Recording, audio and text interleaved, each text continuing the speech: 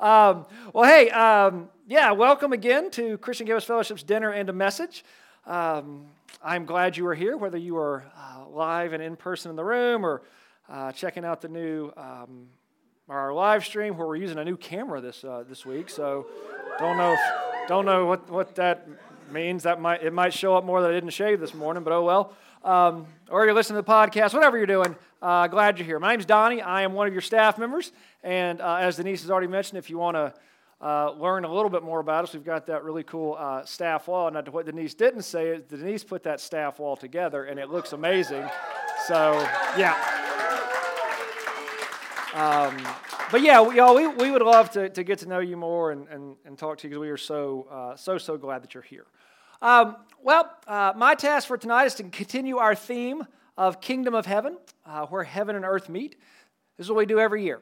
Every school year we have a theme, and so we started this way back in August, which seems like in some ways forever ago, and in other ways seems like it was just last week. It's just crazy. But we're talking about Kingdom of Heaven, where heaven and earth meet.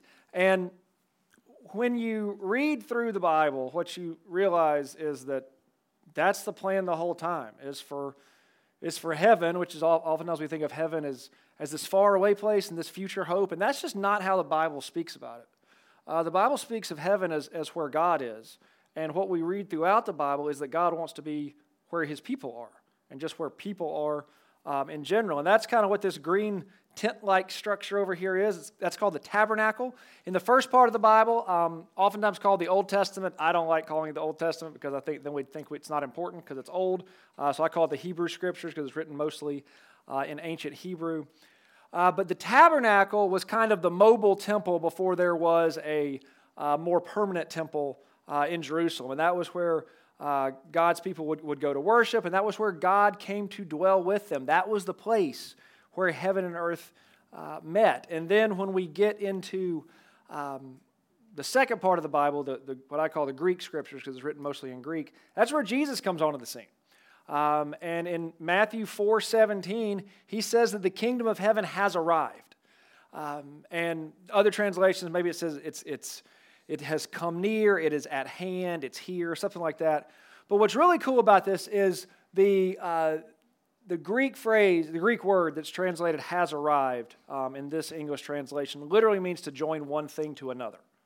So we literally have this idea of where heaven and earth meet in some of Jesus' first public words recorded in Matthew. And if you're not familiar, Matthew's the first book of the Greek Scriptures, the first book of the New Testament. The first four are called Matthew, Mark, Luke, and John, named after the men credited with writing them. And these are oftentimes called the Gospels. Gospel's a fancy word that means good news. And in this case, those four Gospels are basically the accounts of Jesus' time on earth. And so we've been hanging out in Matthew since August. Now, Matthew's is the longest of the Gospels, so we could not go from chapter 1 to chapter 28. There's just no way we could cover that in a school year. So we've split the year up into some series. And if you missed any of these and want to go back, we've got a YouTube channel. You can find them all. We've got a podcast. They're there too. But we started off with parables, kind of in the back right there. Well, my right. Parables are stories that Jesus tells about the kingdom of heaven.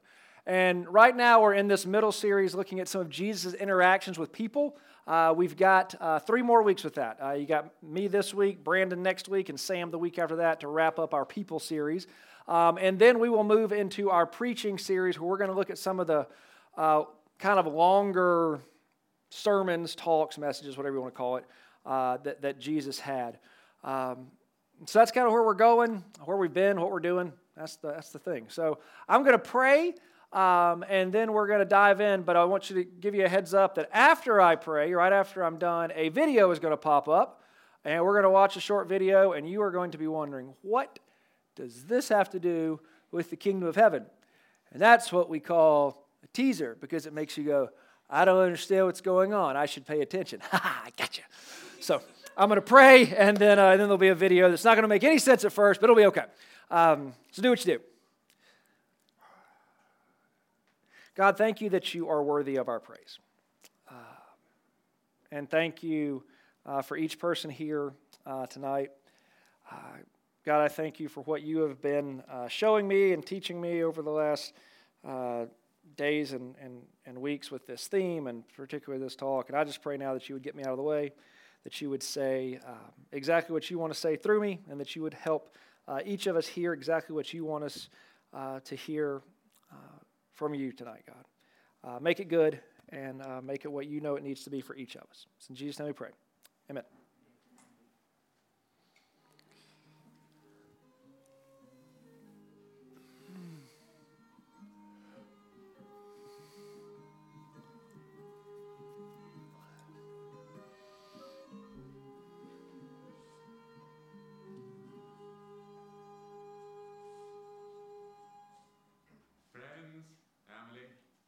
Gathered to celebrate here today the joyous union of Ross and Emily. May the happiness we share with them today be with them always. Now, Emily, repeat after me. I, Emily, take thee, Ross, as my lawfully wedded husband in sickness and in health till death parts us. as my lawfully wedded husband, in sickness and in health, until death parts us. Now, Ross, repeat after me. I, Ross, take thee, Emily, take thee, Rachel,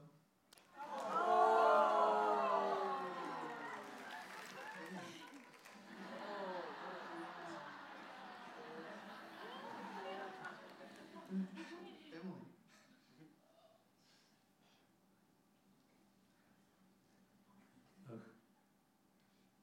Shall I go on?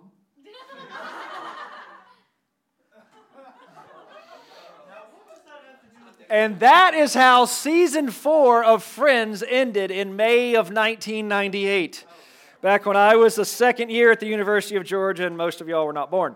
But so when Ross says the wrong name, and it was fascinating how many of y'all have clearly not seen that before. Man, that was something. Here's the thing about this. This is that gasp that the studio audience made is like was echoed throughout all of America at the same time. Like every living room, it was just like, what just happened? But sometimes that's what makes for a good cliffhanger at the end of a season, right? When you're like, and then the credits come and you're like, no!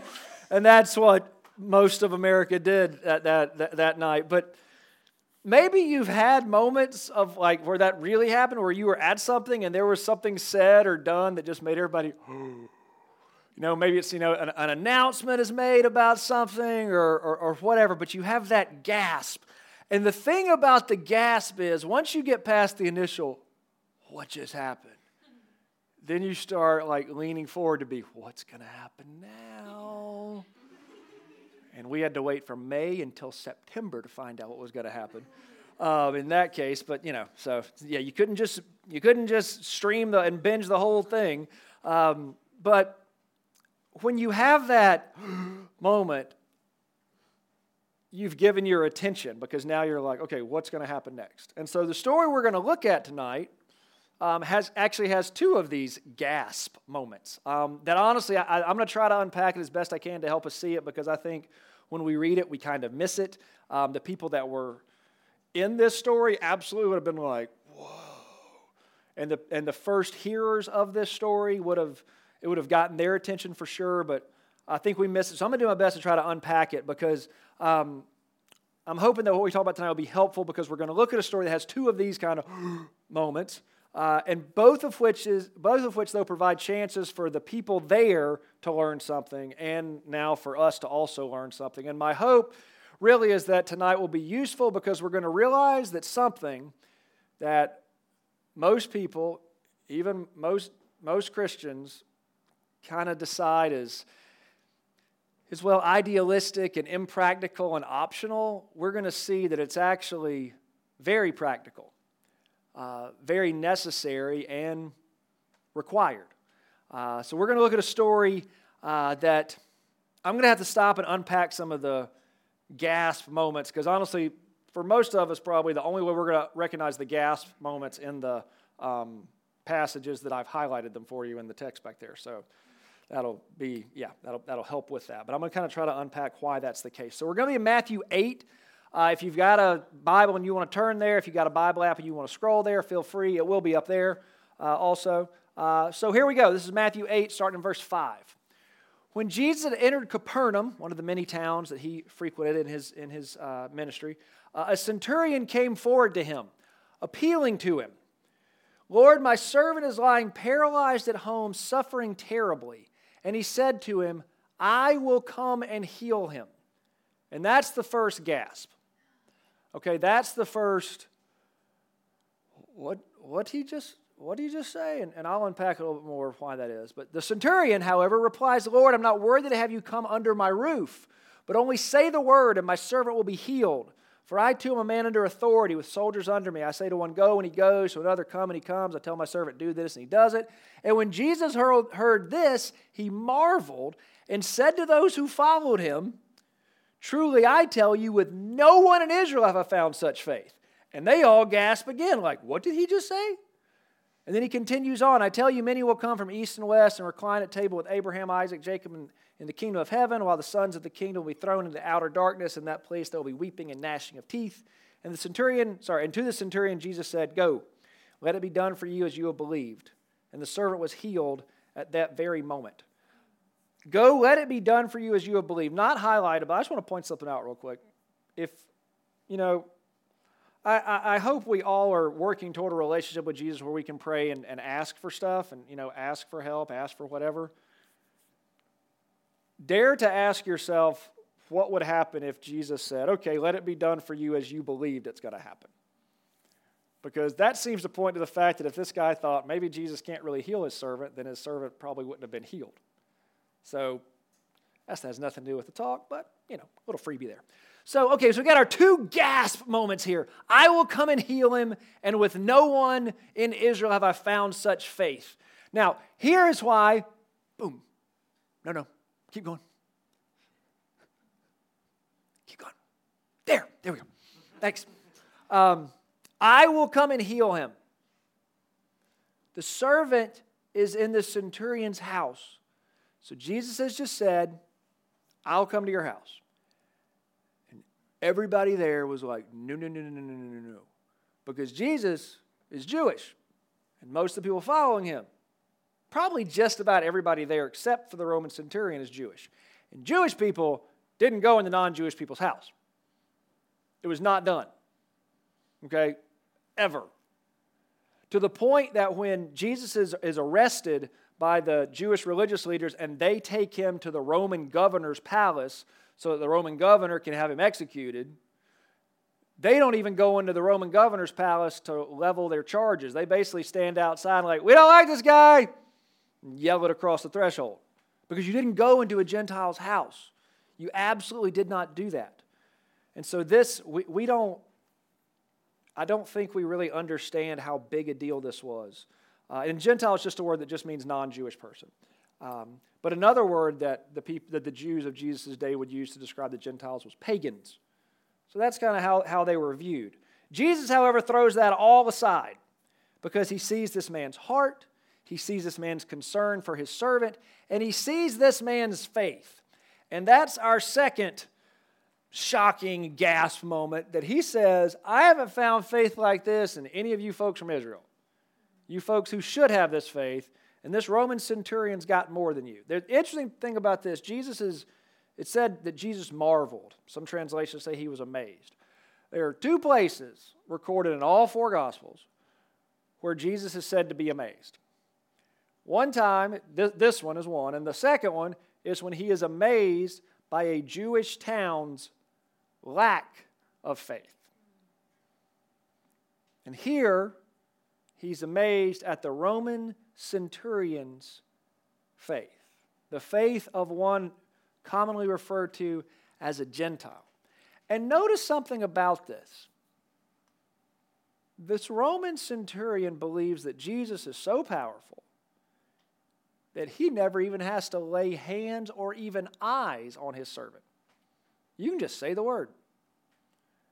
Interestingly, there are only, I'm going to say 1.5 other stories like that. I say 1.5 because there's a story in John that seems very similar to this. It says an official's son was sick, and it seems very very similar to this one, and there's some debate among Bible scholars if it's the same story or different versions, whatever. But the other one is a Canaanite woman, again, a Gentile, not a Jewish woman, and her daughter is possessed by a demon.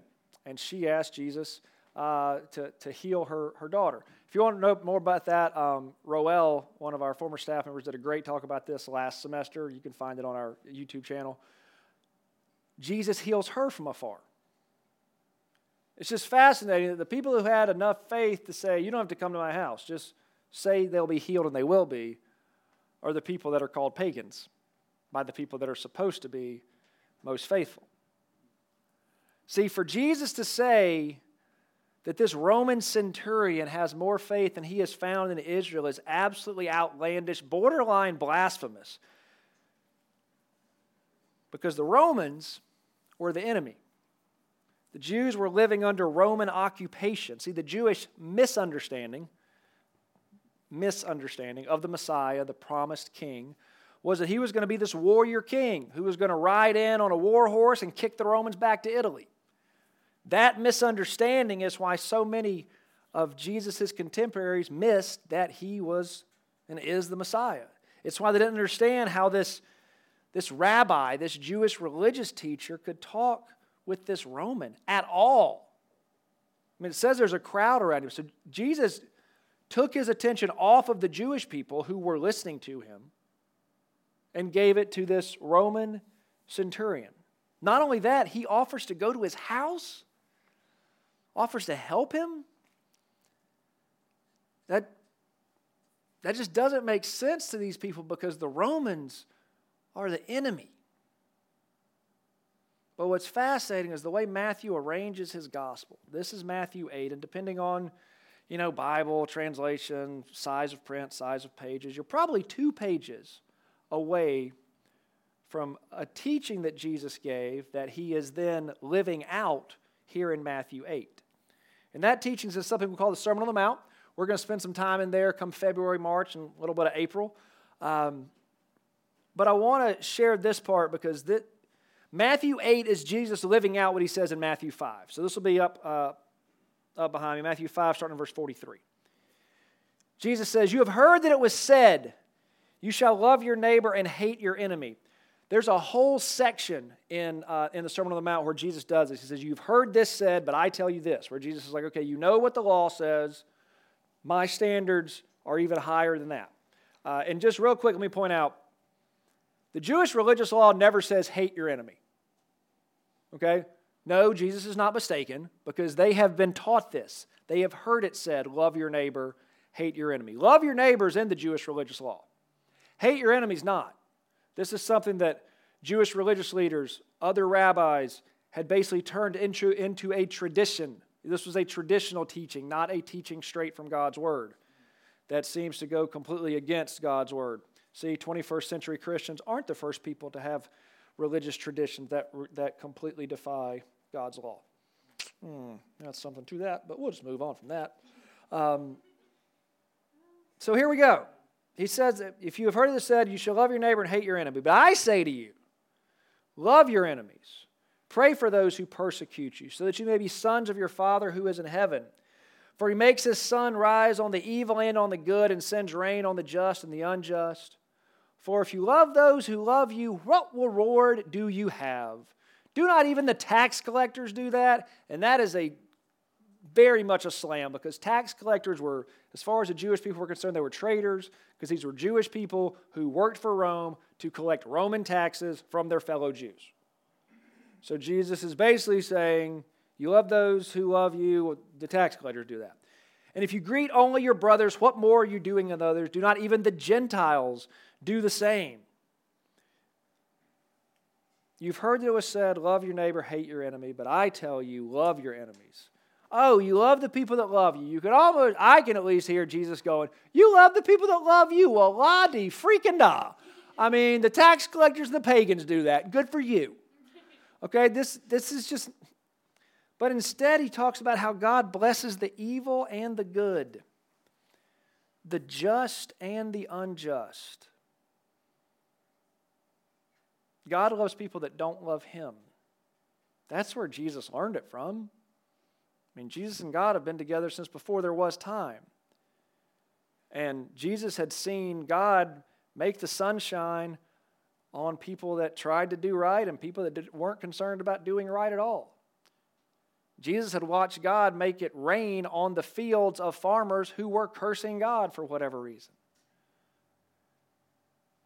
Jesus learned love for enemies by watching his heavenly Father. He says this all the time, that his teaching is not his own, it's God's. Love for enemies. So see, Jesus loves the people that I don't like. The question is, will I? If this is one of your first times with us, or you hadn't been here in a while, maybe forgot, I like using questions. I want that to be if there's only one thing you remember, I want it to be this slide. Because I think questions stick better. And I think first-person questions stick a whole lot better, because I think if I change these pronouns and say, Jesus loves the people you don't like, will you? Well, you're just going to ignore that, because that's just finger-pointing and just mean and rude and just not cool. But if you'll dare to ask yourself a question, that's when your life changes. That's when your lens that you view life through changes, when we're willing to ask ourselves questions. So that's why I always want to encourage us to ask these questions. And by the way, the word encourage, just so you know, doesn't mean to make you comfortable or to help you. The word encourage literally means to give you courage. And it takes courage to ask yourself tough questions like this, because the question isn't, should I love these people? Yeah, we all know we should. It's not, can I? Because, yeah, we can. The question is, will I? See, it's what Jesus has done here. What Matthew has set up Jesus is doing here between Matthew 5 and Matthew 8 is kind of flipping the whole show and tell game that maybe we got to play in kindergarten, where you show your friends something and then tell them what it is. See, Jesus has kind of flipped that here, because in Matthew 5, he tells us about love. And then in Matthew 8, he shows us. I have a very dear friend named Fred, who Fred has a church in Williamsburg, Virginia. He's the lead pastor up there, and he always tells his people that love has to look like something. Love has to look like something. And sure, it can look like spending time with friends and family. It can look like paying for a friend's coffee and telling them not to pay you back. That's absolutely love. And it can look like giving a few bucks to somebody journeying through homelessness, or maybe holding the door for a stranger, or giving up your bus seat. But to quote Jesus, not really, but what I think Jesus would have said, "Ladi freaking die." Everybody does that. I mean, what's the big deal with that? But what does enemy love look like? Like, what does it look like to love the people that we don't like? I'll start with a hypothetical to ease us in. It looks like letting that car that cut me off a mile back in when they end up in a little bit of a tricky situation, and now they've got their blinker on, hoping somebody will let them in. It looks like my friend Barrett, years ago, playing in a church league basketball game. Barrett went up for a rebound, and when he went up for the rebound, the guy in front of him just backed straight up into him, which cuts your legs out from underneath you. And Barrett ended up, he was able to kind of turn, so he didn't land on his head. He landed kind of on his shoulder and his back. And on his way down, as he was, trying to flail and get some sense of balance, he knocked the guy's glasses off his face. And love for your enemy looks like Barrett getting up off the floor, picking up the guy's glasses and being like, "Here you go, man." And then just getting ready for the out-of-bounds play, because the ref didn't call a foul. Anyway, it looks like my friend Adam forgiving the young man whose DUI killed Adam's stepdad. Young man, y'all's age. He was college age. Convicted of DUI and vehicular homicide. And when it came to sentencing, the judge let Adam's family speak, and every single member of Adam's family asked the judge to give the young man the maximum sentence. And Adam asked the judge to give him the minimum sentence.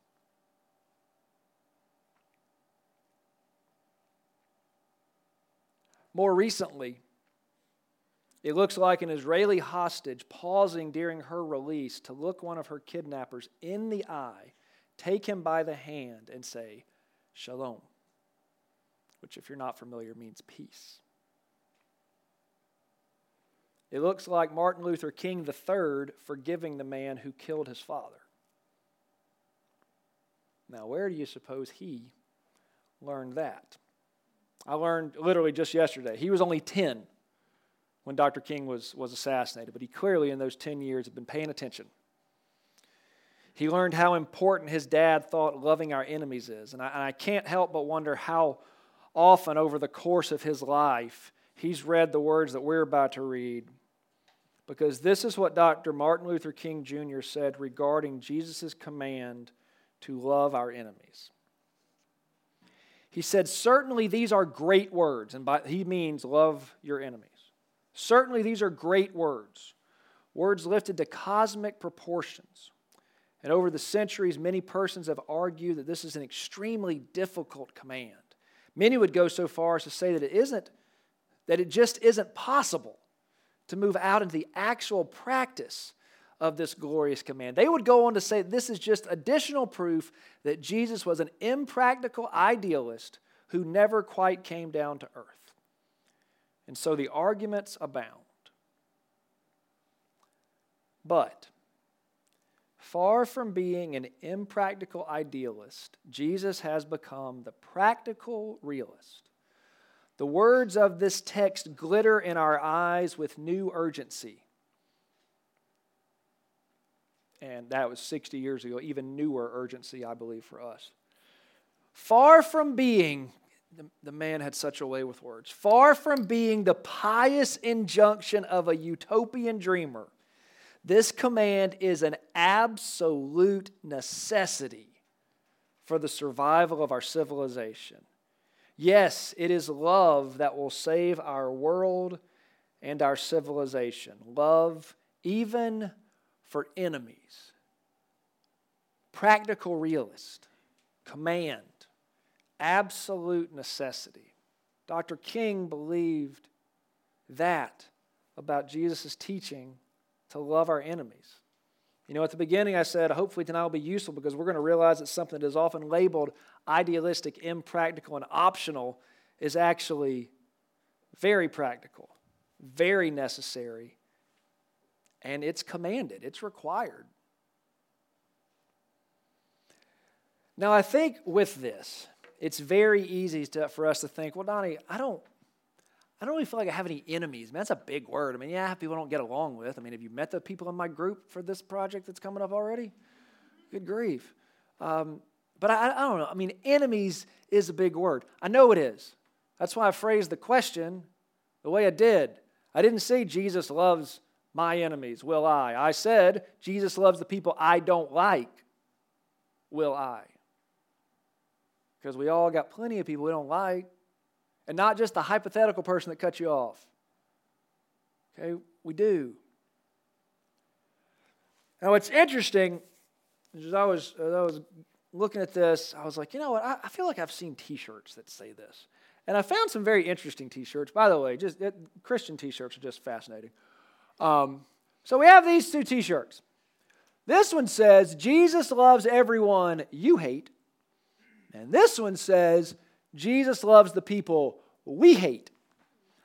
I'm going to bet this one sells a whole lot better than this one. I am imagining that the idea that, okay, Jesus loves the people you hate, I bet that sells better than Jesus loves the people that we hate. But here's the thing.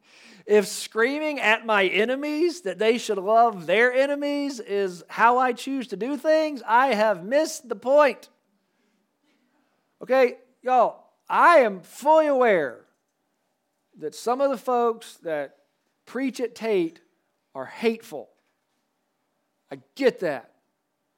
Okay, that hasn't changed. Yes, it was a long time since I graduated, but trust me, that was still a thing. But if I'm yelling at them that they need to love people instead of condemning people, it's like, you're being a jerk for calling everybody a jerk. Wait. It's like, that should get my attention. Okay? And I don't like what they do. It drives me nuts. But if I'm screaming at them for the way they're treating people, then I'm treating people the same way. And I've completely missed the point.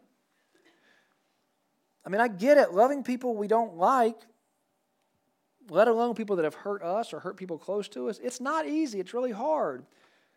So what we do with this now it's up to us. What we do with that question. If we want to, we can keep it broad and general and hypothetical and nebulous, and honestly, it won't mean anything. And we might as well have just not even had this part. We might as well have just, kept eating peach dump cake or something. But if we hear Dr. King's words, and we can see loving our enemies as one of Jesus' commands, and that for commanding it, Jesus is the practical realist, and then see it as an absolute necessity for the life that God wants for mankind, because it is. Loving everybody is what Jesus and God, that's how they created things. Now, I told you about some friends of mine and, some folks that I don't know, but things I saw on the news. Let me tell you what this looks like for me. Loving enemies or people I don't like. It looks like a couple months ago, going to a funeral for a lady that I used to work with when I was teaching. Just a sweet, sweet lady that meant the world to me, so I went. And I knew it was going to be a difficult thing to go to, because I knew I was going to see some people that I had formerly worked with. In my last teaching job, I did not leave because I wanted to. I left because they decided not to give me a contract. And you don't go back to teaching at a school that doesn't give you a contract. And over the course of, that was about 15 years ago, by the way.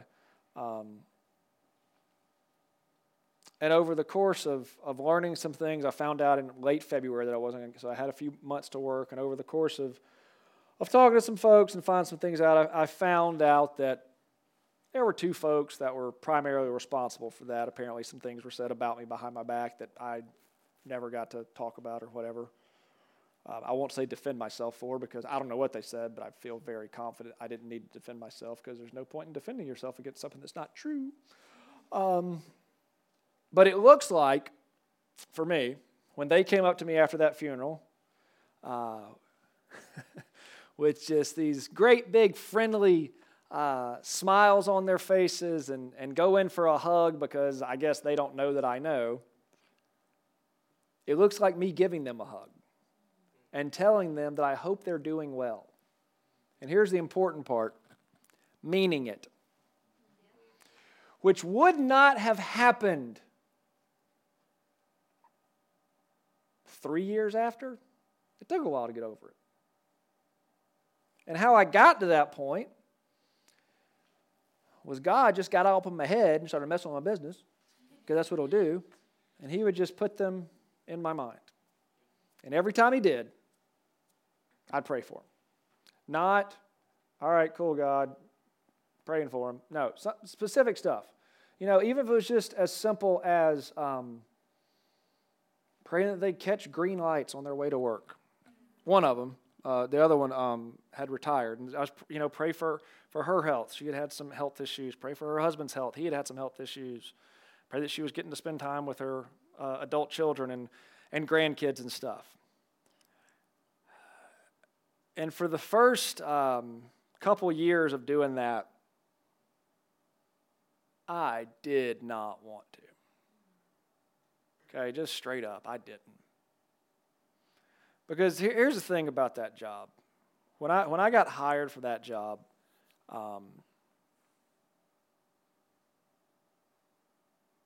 that's all I'd ever wanted to do, was teach math at that school. And I was actually let go. I taught math and science for 7 years. And because that sixth grade wasn't big enough to need a full-time math and a full-time science teacher.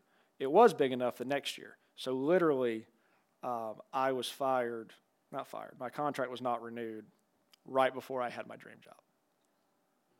So, I mean, my sweet wife will tell you, I was mad for a long time. Because that was what I always thought I was supposed to do. The plan was to retire from there. God knew about this big blue house on millage, though, so worked out better for sure.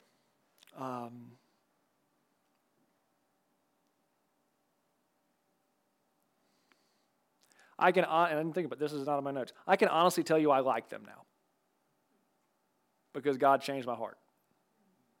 Okay, I knew I needed to love them the whole time, but I can honestly tell you that I even like them now. So that's what I think about.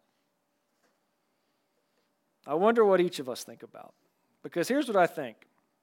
I feel pretty confident in this, that when the slide "Jesus loves the people I don't like, will I," the first time that popped up, a face popped into your mind. And you really wish it hadn't have. And right now, some of y'all are like, "Dang it, Donnie." It's like, "Yep, sorry. God did it to me, so I'm doing it back to you." Maybe even an idea of something you can do. I don't know. So what are we going to do with it? If you want to, you can dismiss it because love your enemies is just another example of an unrealistic message from that crazy teacher back 2,000 years ago. Or we can embrace it as the command of the practical realist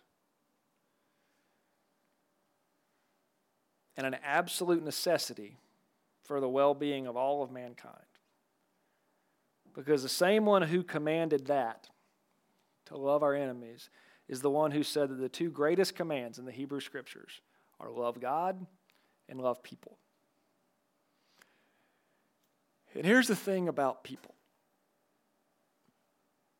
Every single one of us is made in the image of God. Every single one of us. Okay?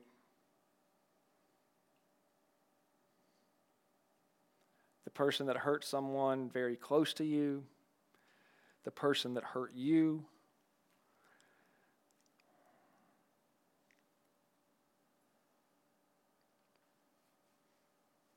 people that are doing horribly evil things all over the world, but I don't want to, if we get too nebulous, we just make it out there and then we don't bring it back home. But the people that have hurt you are made in the image of God. And here's the problem with that.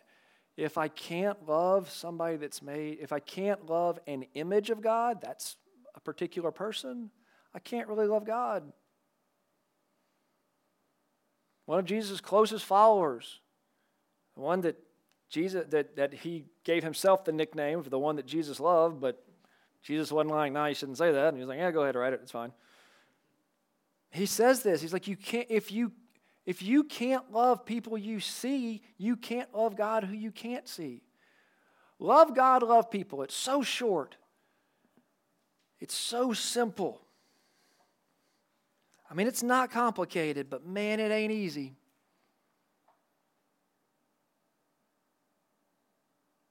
And this is why I say that when I leave these questions with us, I am trying to encourage us, because it takes courage to love your enemies. Well, yeah, but what if they don't love me back? That's not on you. Okay, that's not, it's just like, I don't want to give money to somebody journeying through homeless. I don't know what they're going to do with it. Yeah, you don't. What they do with it's on them. Whether or not you give is on you.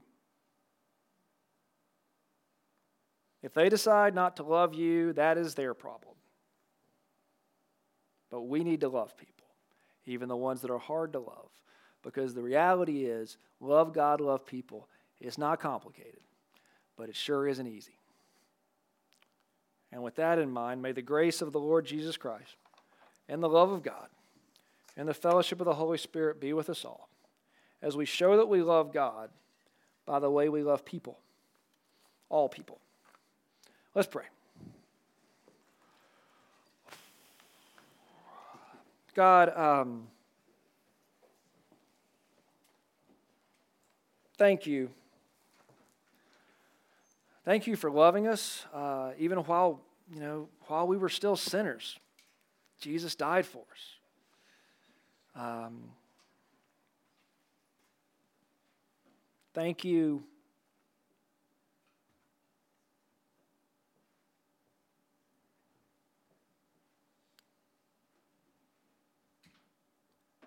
Thank you for the hard commands.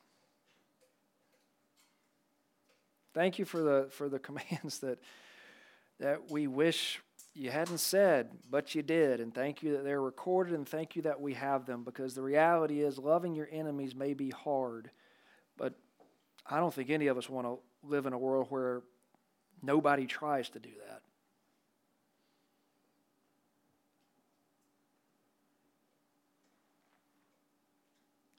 God,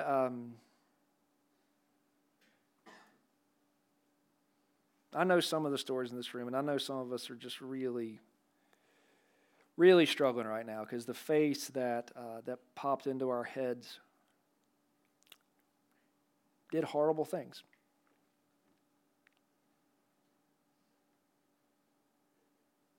And so I know that is hard.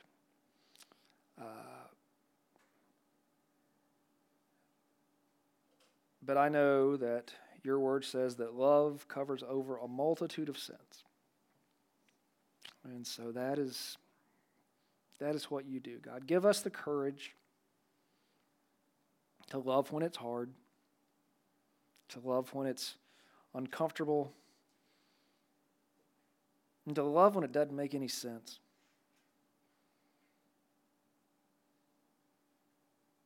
Because if we love that way, we'll show that we're really following you, because your love for us doesn't make a whole lot of sense, but we are so, so thankful for it. It's in Jesus' name we pray. Amen.